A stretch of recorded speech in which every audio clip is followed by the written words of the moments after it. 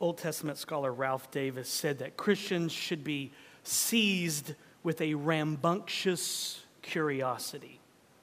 He said this: since God has left the fingerprints of his wisdom everywhere, since there is no place where God does not furnish us with raw materials for godly thinking, Christians should be seized with a rambunctious curiosity to ponder his works, both the majestic and the mundane. The task of wisdom is joyfully to describe and investigate all God's works. We may not be Solomon's in insight, but we can gratefully examine the same data. That's what we'll see today in 1 Kings chapter 4. So turn in your Bibles to the Old Testament, 1 Kings chapter 4. We're continuing our series, Wholehearted. And today we'll be reminded that as Christians, as the people of God, as those redeemed by Jesus and filled with his Spirit, as those who are in covenant with the Lord, we should be seized with a rambunctious curiosity. We should learn to approach God's Word and to approach God's world with a rambunctious curiosity. We should pick up the Bible and be seized with a rambunctious curiosity to ponder his word. Why does it say that? What's that there for? What does that mean? And we should look around creation and be seized with a rambunctious curiosity to ponder God's world. We should approach both the majestic and the mundane with the same rambunctious curiosity. Fact: rambunctiously curious Christians enjoy God's word and God's world more than others. Fact: rambunctiously curious Christians see God everywhere. They connect him not just with the majestic, not just with the miraculous, but they also connect him even with the mundane, with the ordinary. And that's what we challenge to do today as we look at Solomon and his seemingly weird fascination with the way that plants can grow out of cracks in a wall. Today we'll be challenged to learn to come to Scripture, to come to God's Word, even come to the so-called difficult passages or the seemingly boring passages, and learn to have a rambunctious curiosity when we come to those passages. When we open God's Word, we should be curious. We should ask questions like, why is this here? What is this passage telling me about God and the world that he made? So we should think when we come to God's Word. We should ponder. We should mull things over. We should sit with the text and ask the Holy Spirit to illumine our minds.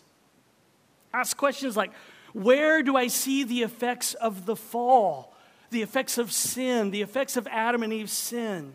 And what is this passage telling me about God? I mean, at the very least, if you're in a passage and you don't know what it means, that's number one question you should ask. What is this passage telling me about God? You cannot go wrong if you ask that question. It even works for a passage that says, you shall not boil a young goat in its mother's milk. That verse is telling you something about your God. Now, you might need some help. You might need a book or a commentary to help you, and that's okay. Ask questions like, where do I see the effects of the fall, the effects of sin? What is this passage telling me about God? What is this passage telling me about Jesus? How is this passage exposing my sinful heart? What promises are here that I can trust in and cling to? Listen, if you're new to grace, you need to know that we place a high priority on the Bible here. Even those seemingly boring passages in the Old Testament that contain a bunch of hard-to-pronounce Hebrew names.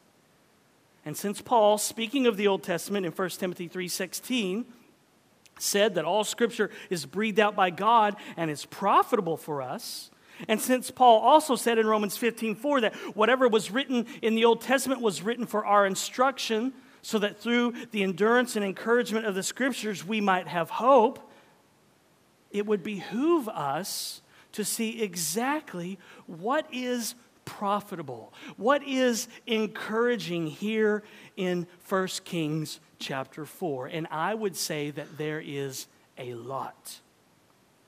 But we have to know what we're looking for. And what we need to be looking for is what this passage says about our God. What does it say about the triune God, Father, Son, and Holy Spirit? What is this passage telling us about Jesus? What kind of God is being revealed in this passage? 1 Kings 4 was written to remind us and the original audience that rambunctiously curious Christians enjoy God's word and enjoy God's world more than others. Rambunctiously curious Christians see God everywhere and in everything. They want to enjoy God everywhere they go and in everything that they do. They pick a leaf up off the ground and they examine it. Sometimes my kids say, I'm bored, and I will tell them, go outside and pick up a leaf and look at it. Rambunctiously curious Christians pick leaves up off the ground and turn them over and examine them and look at the intricacy of how they're made. I saw one out here 2 weeks ago. It was bright red and orange, like something you would see in the fall in New England. And I was like, what is that leaf doing there? Rambunctiously curious Christians stare at paintings. They savor a perfect cup of coffee. They get lost in sunsets. They listen to Pet Sounds by the Beach Boys, the greatest album of all time, by the way, and they marvel at the genius of Brian Wilson. And they read a Flannery O'Connor story, and they see the action of grace in territory held largely by the devil. They do what Solomon does in 1 Kings chapter 4. And 1 Kings chapter 4 is a preacher's dream. Here's why. Because it's full of all of these hard to pronounce Hebrew names. So challenge accepted. God be with me. Look at verse 1. Hear the word of the Lord. King Solomon was king over all Israel, and these were his high officials. Azariah, the son of Zadok, was the priest. Elihoreph and Ahijah, the sons of Shisha, were secretaries. Jehoshaphat, the son of Ahilud, was recorder. Benaiah, the son of Jehoiada, was in command of the army. Zadok and Abiathar were priests. Azariah, the son of Nathan, was over the officers. Zabud, the son of Nathan, was priest and king's friend. Ahishar was in charge of the palace. And Adoniram, the son of Abda, was in charge of the forced labor. Solomon had 12 officers over all Israel who provided food for the king and his household. Each man had to make provision for 1 month in the year. These were their names: Ben-Hur in the hill country of Ephraim, Ben-Decker in Makaz, Sha'albim, Beth-Shemesh, and Elon Beth-Hanan, Ben-Hesed in Areboth, to him belonged Soko and all the land of Hepher, Ben-Abinadab in all Naphath Dor. He had Taphath, the daughter of Solomon, as his wife. Ba'anah, the son of Ahilud, in Ta'anak, Megiddo, and all Beth-Shean that is beside Zareth and below Jezreel. And from Beth-Shean to Abel-Meholah, as far as the other sand of Jokmeam. Ben-Geber in Ramoth-Gilead, he had the villages of Jair, the son of Manasseh, which are in Gilead, and he had the region of Argob, which is in Bashan, 60 great cities with walls and bronze bars. Ahinadab, the son of Edo, in Mahanaim. Ahimaaz in Naphtali. He had taken Basimat, the daughter of Solomon, as his wife. Ba'anah, the son of Hushai, in Asher and Bealoth. Jehoshaphat, the son of Paruah, in Issachar. Shimei, the son of Elah, in Benjamin. Geber, the son of Uri, in the land of Gilead, the country of Sihon, king of the Amorites, and Og, king of Bashan. And there was one governor who was over the land. Okay, I know it's not a very exciting text. You probably didn't get goosebumps just now. I mean, our appetites are not necessarily whet when we read that Jehoshaphat, the son of Helud, was recorder, or that Ben-Hur was one of the 12 officers, or that Solomon named one of his daughters Basimat. That's what it is in Hebrew. It looks like base math. Basimat. Not exactly morning devotional material, huh? I mean, how many of you turn to 1 Kings 4 for that morning spiritual pick-me-up? Really? A list of cabinet officials, food budgets, horse stalls, Solomon's skill as a singer-songwriter, and his obsession with how a plant can grow out of a wall? I mean, it seems on the surface to be a somewhat boring passage, but it actually tells us a lot about God's character. You can learn a lot about Jesus in a chapter full of hard-to-pronounce Hebrew names. You can learn a lot about Jesus in a chapter full of names like Ben-Hesed, Abel-Meholah, and Jokmeam. And what we'll see about Jesus in this chapter full of weird names is that the triune God that we worship is a promise-keeping God, and he's a joy-producing God, and he's a wisdom-giving God. 1 Kings 4 is reminding us that God is a promise-keeping God. He's a joy-producing God. He's a wisdom-giving God. And that ought to whet your appetites. But notice in verses 1 through 6 how generous the Lord was to Solomon.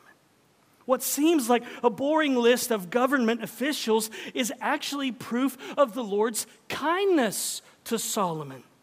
What we see as a boring list of hard-to-pronounce names is actually evidence of Yahweh's kindness to Solomon as the new king of Israel.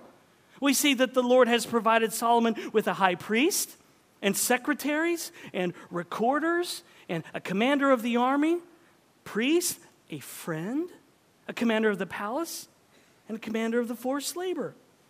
All of these people were key officials that Solomon needed to help run the kingdom, and we see it as evidence that God has kept his promise to Solomon to not only give him wisdom, but also to establish his kingdom. This is God's kindness to Solomon. This seemingly boring list of people is actually evidence of God's kindness to the new king. This chapter is telling us that the God that we serve is generous. He's not stingy. You don't have to put his arm behind his back and make him cry uncle before he ever gives you anything. He's generous. He's kind. And he even cares about the little things in our lives. Yahweh has provided Solomon with all that he needs to run the country. And he even provided Solomon with a friend. How great is that? God cares that Solomon has a good friend. Oh, how sweet it is to have a friend, to have someone who accepts you unconditionally, who listens to you, who corrects you in love, and who is just there for you. The late pastor and theologian J.C. Ryle said this: "This world is full of sorrow because it is full of sin. It is a dark place. It is a lonely place. It is a disappointing place. The brightest sunbeam in it is a friend. Friendship halves our troubles and doubles our joys." Friendship halves, cuts in half your troubles and your sorrows, but it doubles your joys. And verse 5 tells us that Zabud was Solomon's friend. Zabud was Solomon's bud. Zabud was a priest, but even more importantly, he was Solomon's friend. Zabud was Solomon's bud. What a generous gift. What a generous gift from the Lord. But we also see evidence of the wisdom given to Solomon from the Lord as Solomon divided up the kingdom into 12 parts. Solomon decided that each part of the kingdom would provide the king food for 1 month. So Solomon discerned the difficult task of trying to collect provisions from each division of the kingdom, from 12 different territories each month. So Solomon delegated that each group was only responsible for 1 month of the year. And that made his life much easier. That's wisdom. Big deal, you say? What does that mean to me? It means that God gave Solomon wisdom, a wisdom that extended all the way to the ordering of the affairs of everyday life. Notice how wide biblical wisdom is. It's not just limited to book smart ideas or academia. Biblical wisdom is wide. There's a wideness to it. Wisdom is for everyday living. It's for tomorrow. It's for everywhere you go and whatever you do. Wisdom extends to all of life, not just establishing and maintaining gigantic kingdoms like Solomon's. Even the stay-at-home mom can drink from the fountain of wisdom. The 10-year-old child can drink from the fountain of wisdom. The teenager struggling with a changing body and pimples and hormones can drink from wisdom's fountain. God's wisdom is available for every single person here. In fact, there's a whole book of the Bible dedicated to it, the book of Proverbs. Wisdom is not just something for kings of ancient Israel. You can get it. You can get wisdom today. But you may have to put your phone down or turn your TV off. Wisdom is available for all of us, but we need Jesus to rescue us. Perhaps never before in the history of the church has there been a people in desperate need of rescue. Rescue from themselves, rescue from their phones. Ouch. It stings, doesn't it? We need Jesus to rescue us from our information, to rescue us from our 24-hour news cycles, to rescue us from our Twitter feed, to rescue us from our Instagram posts that expose how desperate we want people to like us, to rescue us from our Facebook groups. We need Jesus to counsel us with His wisdom. We need Jesus to counsel us with His word, and then we can truly begin to live. Otherwise, our lives will be one long, slow death hooked up to the IV called social media. We need Jesus to rescue us from us, and we need wisdom from Him so that we can truly live. Otherwise, our lives will be one long, slow death hooked up to the IV called social media. Some of us just need the healing that comes when you put your phone down and you walk outside and you observe God's world. At least once in a while. Don't grab your phone to take a picture of a sunset so you can put it on Instagram. Keep the phone in your pocket and just enjoy the sunset. I mean, I know. If a tree falls in the forest and no one is around to hear it, does it make a sound? The same question should be asked of social media. If a sunset was enjoyed, was it really enjoyed if it wasn't posted on social media for other people to see? If you enjoyed a sunset and you didn't put it on Facebook, did you really enjoy it? I'm not saying you have to get rid of your phone, okay? I'm not saying you have to get off social media. I use both. I'm admitting I need to put mine down more often. Okay, so I'm preaching to this guy right here. You think I'm preaching to you, and you're mad at me. He's talking about me. I'm talking about me. If you feel something, that may be the Spirit. I'm talking about me. Ask my kids. I need to put my phone down more. I'm not saying you have to get rid of your phone or you have to get rid of social media. But every once in a while, we should all just enjoy the sunset without thinking about posting it on social media. In other words, we should be seized with a rambunctious curiosity. We should all slow down enough to look at God's world and to enjoy it, to be seized with this rambunctious curiosity. We're going to get in there and find out more about leaves and what they look like and how they change. And we should carve out time to seek wisdom in God's word. We should pursue it. Pursue wisdom. Get it at all costs. That's what the book of Hebrews says, right? And where do we see the wisdom of God most clearly? Where do you see the wisdom of an infinitely glorious, sovereign God most clearly? You see it at the cross. Yes, there's wisdom in the book of Proverbs. Yes, there's wisdom in the Old Testament wisdom literature. But where do we see God's wisdom most clearly on display? It's the cross. God's wisdom is seen in Jesus dying in our place and for our sins. The wisdom of God in substitutionary atonement. The world scratches its head at the cross because they see the cross as foolishness. But the cross is the pinnacle of God's wisdom. Ray Ortlund says, wisdom is the grace of Christ beautifying our daily lives. Paul said that God has lavished his grace upon us in all wisdom and insight, Ephesians 1. God's grace is smart grace. The Bible says that in Christ Jesus are hidden all the treasures of wisdom and knowledge, Colossians 2:3. The wise way to live is not always obvious or intuitive or popular. It is hidden. Here's where it is hidden. We preached Christ crucified, the wisdom of God. 1 Corinthians 1:23 and 24. Christ crucified, the wisdom of God. That's another reason the cross is front and center in our sanctuary. Because we're idiots.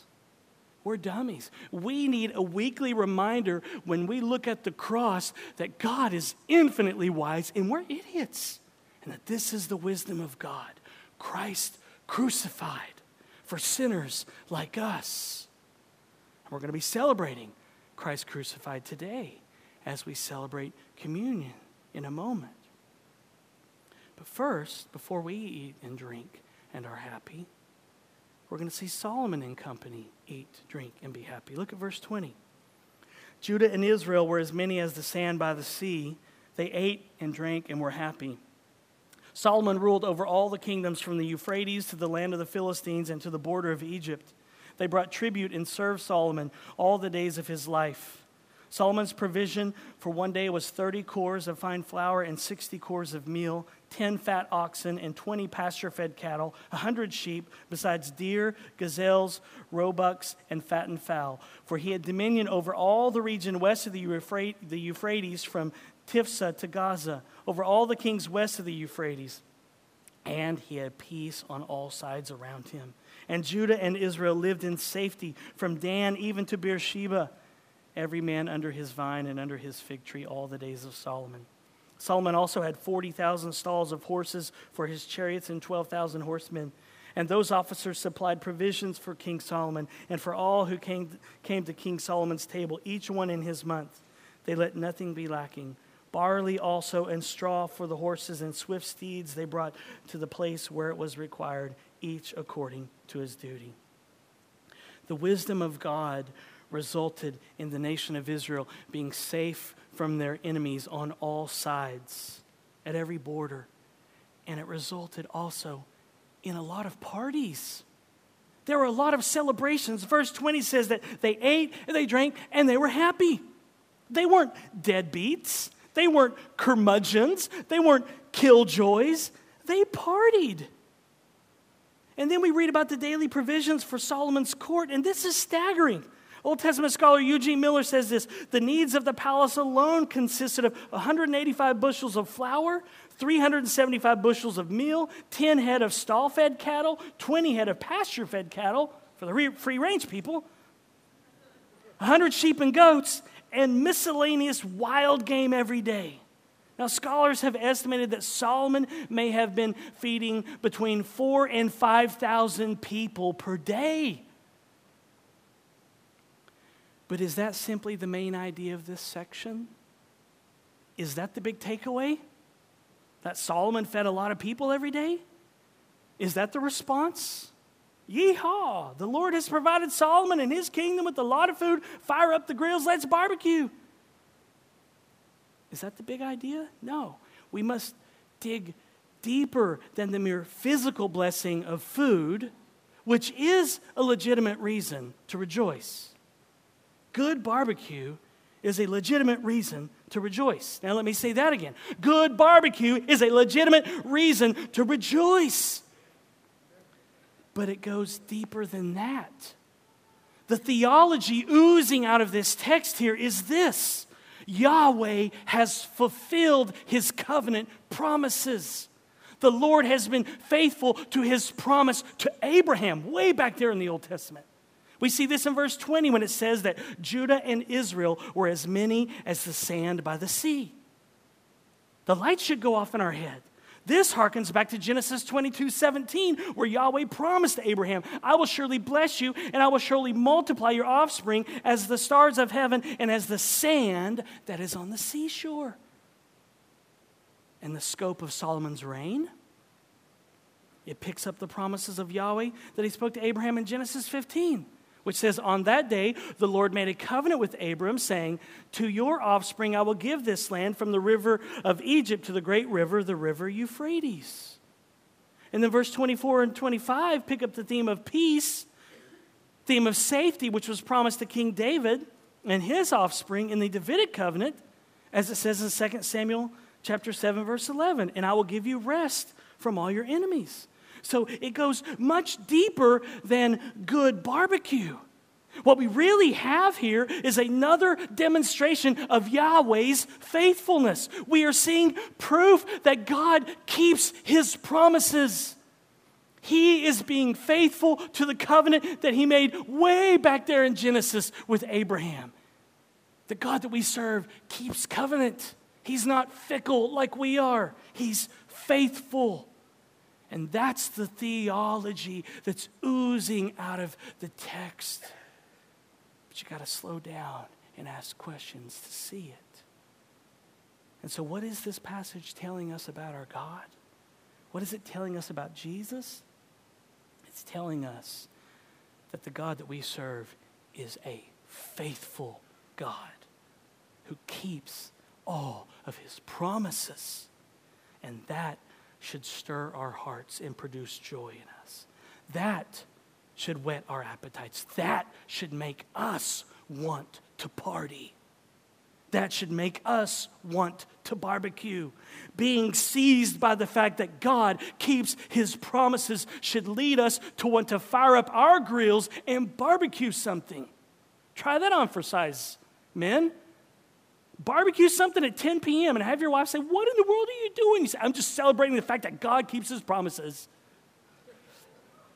Being seized by the fact that Jesus is faithful to His promises should make us want to go out today and eat lunch with friends and family and celebrate that truth. And tell the waiter when they ask, what's the occasion? We're celebrating the fact that Jesus keeps His promises because we're so fickle. We turn on Him all the time. He's faithful. We're celebrating that today. Why not go out to lunch today and celebrate the fact that God keeps His promises? And if you do go out to lunch today, because I love y'all, here's a courtesy reminder that Chick-fil-A is closed today. And since Chick-fil-A is closed, why not try the new Cracker Barrel out? If you haven't tried it yet.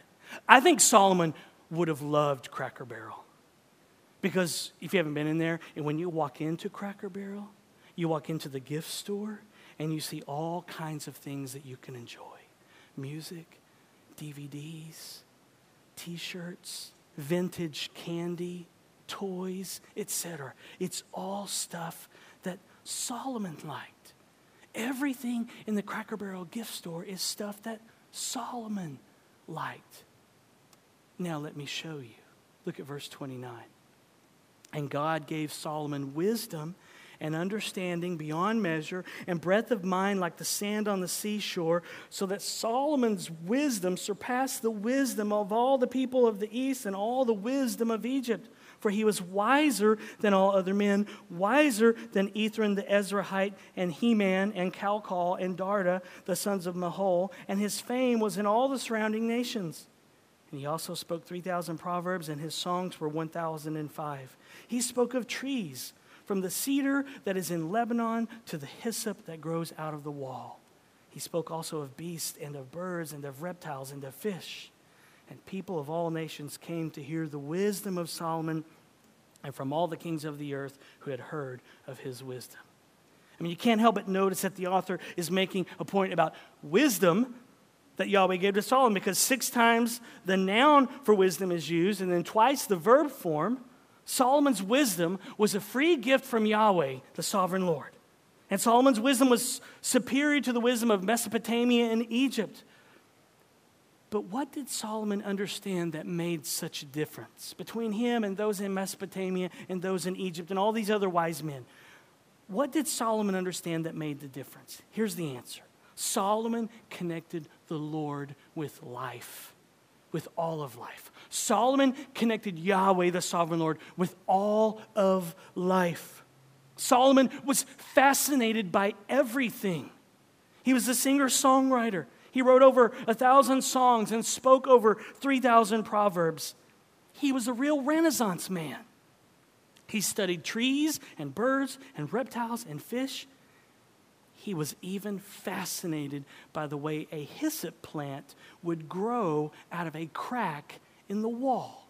When's the last time you stopped and thought about, that grass keeps coming up through the crack in my sidewalk? When's the last time you stopped and were fascinated by that? That's Solomon. In other words, Solomon would have walked into Cracker Barrel and spent a lot of money in the gift store. Understand this, Grace. Solomon did not compartmentalize God.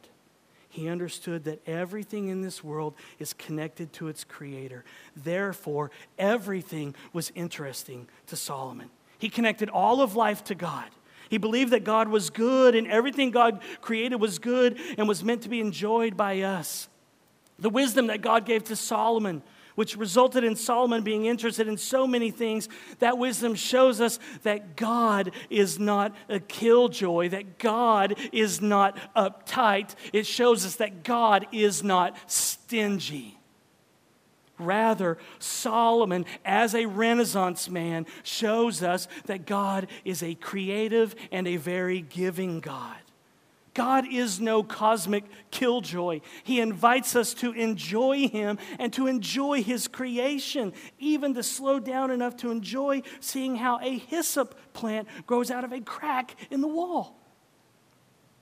Part of what it means to be a human being made in the image of God is that we're called to enjoy God's world, to enjoy beasts and birds and reptiles and fish. God would have it no other way. God wants us to enjoy donuts and to enjoy coffee and to enjoy the smell of bacon frying in a pan and to enjoy naps and to enjoy nail-biting finishes to football games and to enjoy books that are so compelling that are hard to put down and we have to say to ourselves, just one more chapter before I go to bed. And to enjoy paintings and to enjoy sunsets and to enjoy grandkids, and the list just goes on and on and on. God would have it no other way. So let me ask you this morning, is that how you view God? Is that what you think of when you think of God? I think so many Christians view God as a cosmic killjoy. Do you think following Jesus is like the most boring thing ever? Like, you know you need to follow Jesus, but it just seems like the other team has all the fun. Is that Christianity? I hope not. All day long, as image bearers of God, we're bombarded with opportunities to enjoy God's creation and then to trace that enjoyment all the way back to God and then to glorify and enjoy Him as our wonderful, giving, sharing, creative Creator. We have numerous opportunities daily to glorify and enjoy God through what we taste, through what we see, through what we smell, through what we feel, through what we hear. This was God's good design in creation. This was the way that God designed it. Joe Rigney says this: if we extend the divine endorsement of sight and taste, then here we see God enthusiastically endorsing our joy and delight in all sensible pleasures. That is, pleasures we receive through our bodily senses, pleasures that we see, smell, taste, touch, and hear, provided they are enjoyed within the boundaries established by the giver of every good gift. Perhaps God could have done it another way. He might have made an immaterial world populated purely by spiritual beings. Infinite wisdom preferred stomachs and tongues and every combination of sour, sweet, salty, and savory that the chefs on the Food Network can discover. Because that's what they are doing. Discovering all the ways that God chose to communicate his goodness, his sweetness, even his bitterness to human palates. My guess is that it will take a while. The creation of food, tongues, and the human digestive system is the product of infinite wisdom, knitting the world together in a harmonious whole.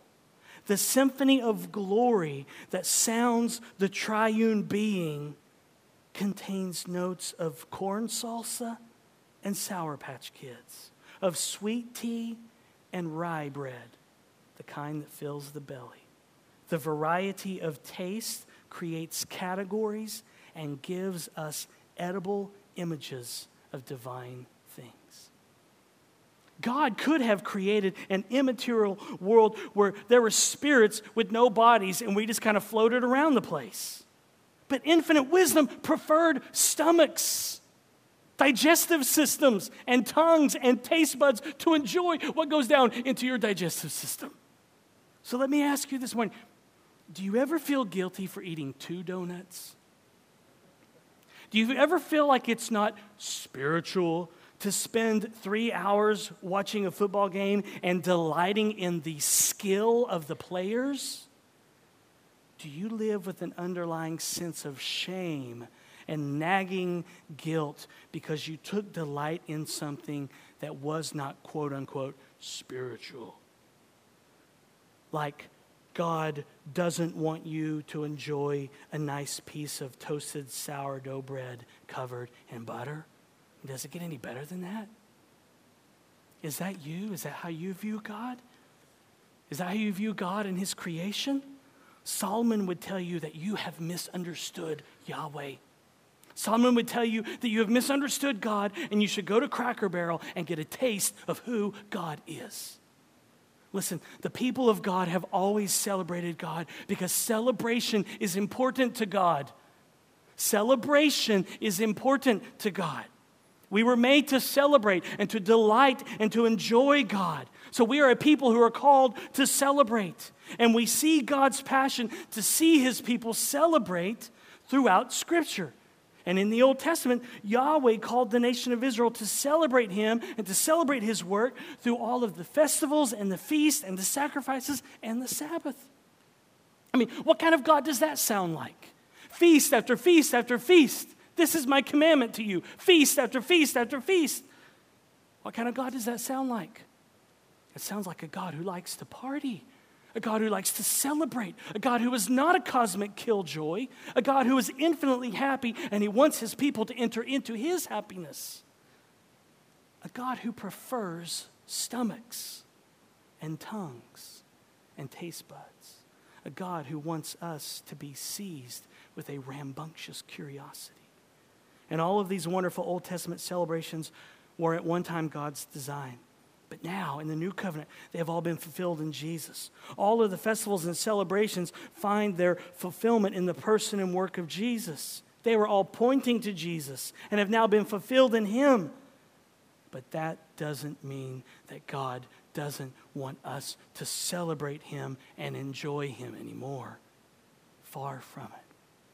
Our celebrations, our worship, our enjoyment of God should be off the chain because Jesus has come.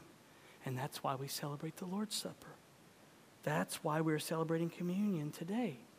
And that's why I always tell you before you eat the bread or drink the cup, celebrate the peace that you have with God through our Lord Jesus Christ. Because we are a celebrating people and because celebration is important to God. Tell me, if your sins are forgiven, shouldn't celebration be an appropriate response? If Jesus can't remember your sins anymore, Christian, shouldn't celebration be an appropriate response? Of course. So buckle up, y'all, because that's what we're about to do today. Celebrate. Celebrate the cross. Celebrate the wisdom of God. But before we do that, let's slow down, take a moment to prepare our hearts, to confess sin, to repent. Remember, the purpose of confessing our sins is not to make us miserable by simply reminding us what great sinners we are. It's to remind us of what a great Savior we have. So let's slow down and be rambunctiously curious about why Jesus died for us. Let's be rambunctiously curious about substitutionary atonement, that Jesus died in our place for our sins. Let's be rambunctiously curious about how, for our sake, God made him to be sin, who knew no sin, so that in him we might become the righteousness of God. Let's be rambunctiously curious about how Christ redeemed us from the curse of the law by becoming a curse for us. Let's be rambunctiously curious about Jesus, the one who loved us and gave himself up for us, a fragrant offering and sacrifice to God. And if we do, I think our rambunctious curiosity will lead us to celebrate. Let's pray. Father, we do pause and we acknowledge that what you say about us in your word is true. We are sinners. And we have all lived in rebellion against you. And even as your children, Lord, we still live as if we're the king. We want our way. And we get mad when we don't get our way. It's proof that the heart is desperately sick and wicked. That even as your adopted children, Lord, they're still indwelling sin. And so we confess that this morning, Father, and say, we are sinners. You are right. You are holy. You are set apart. You are good. And we sin, and we ask you to forgive us. We sin in thought, word, deed, and motive. And we ask you to forgive us. And now, Lord, we want to celebrate. Though we are great sinners, Father, we don't want to stay reminded of how miserable that is. We want, as we confess our sins, to remember what a great Savior your Son Jesus is for people like us. And we want to celebrate that this morning, Lord, and to glorify you and enjoy you as we do so. In Jesus' name, amen.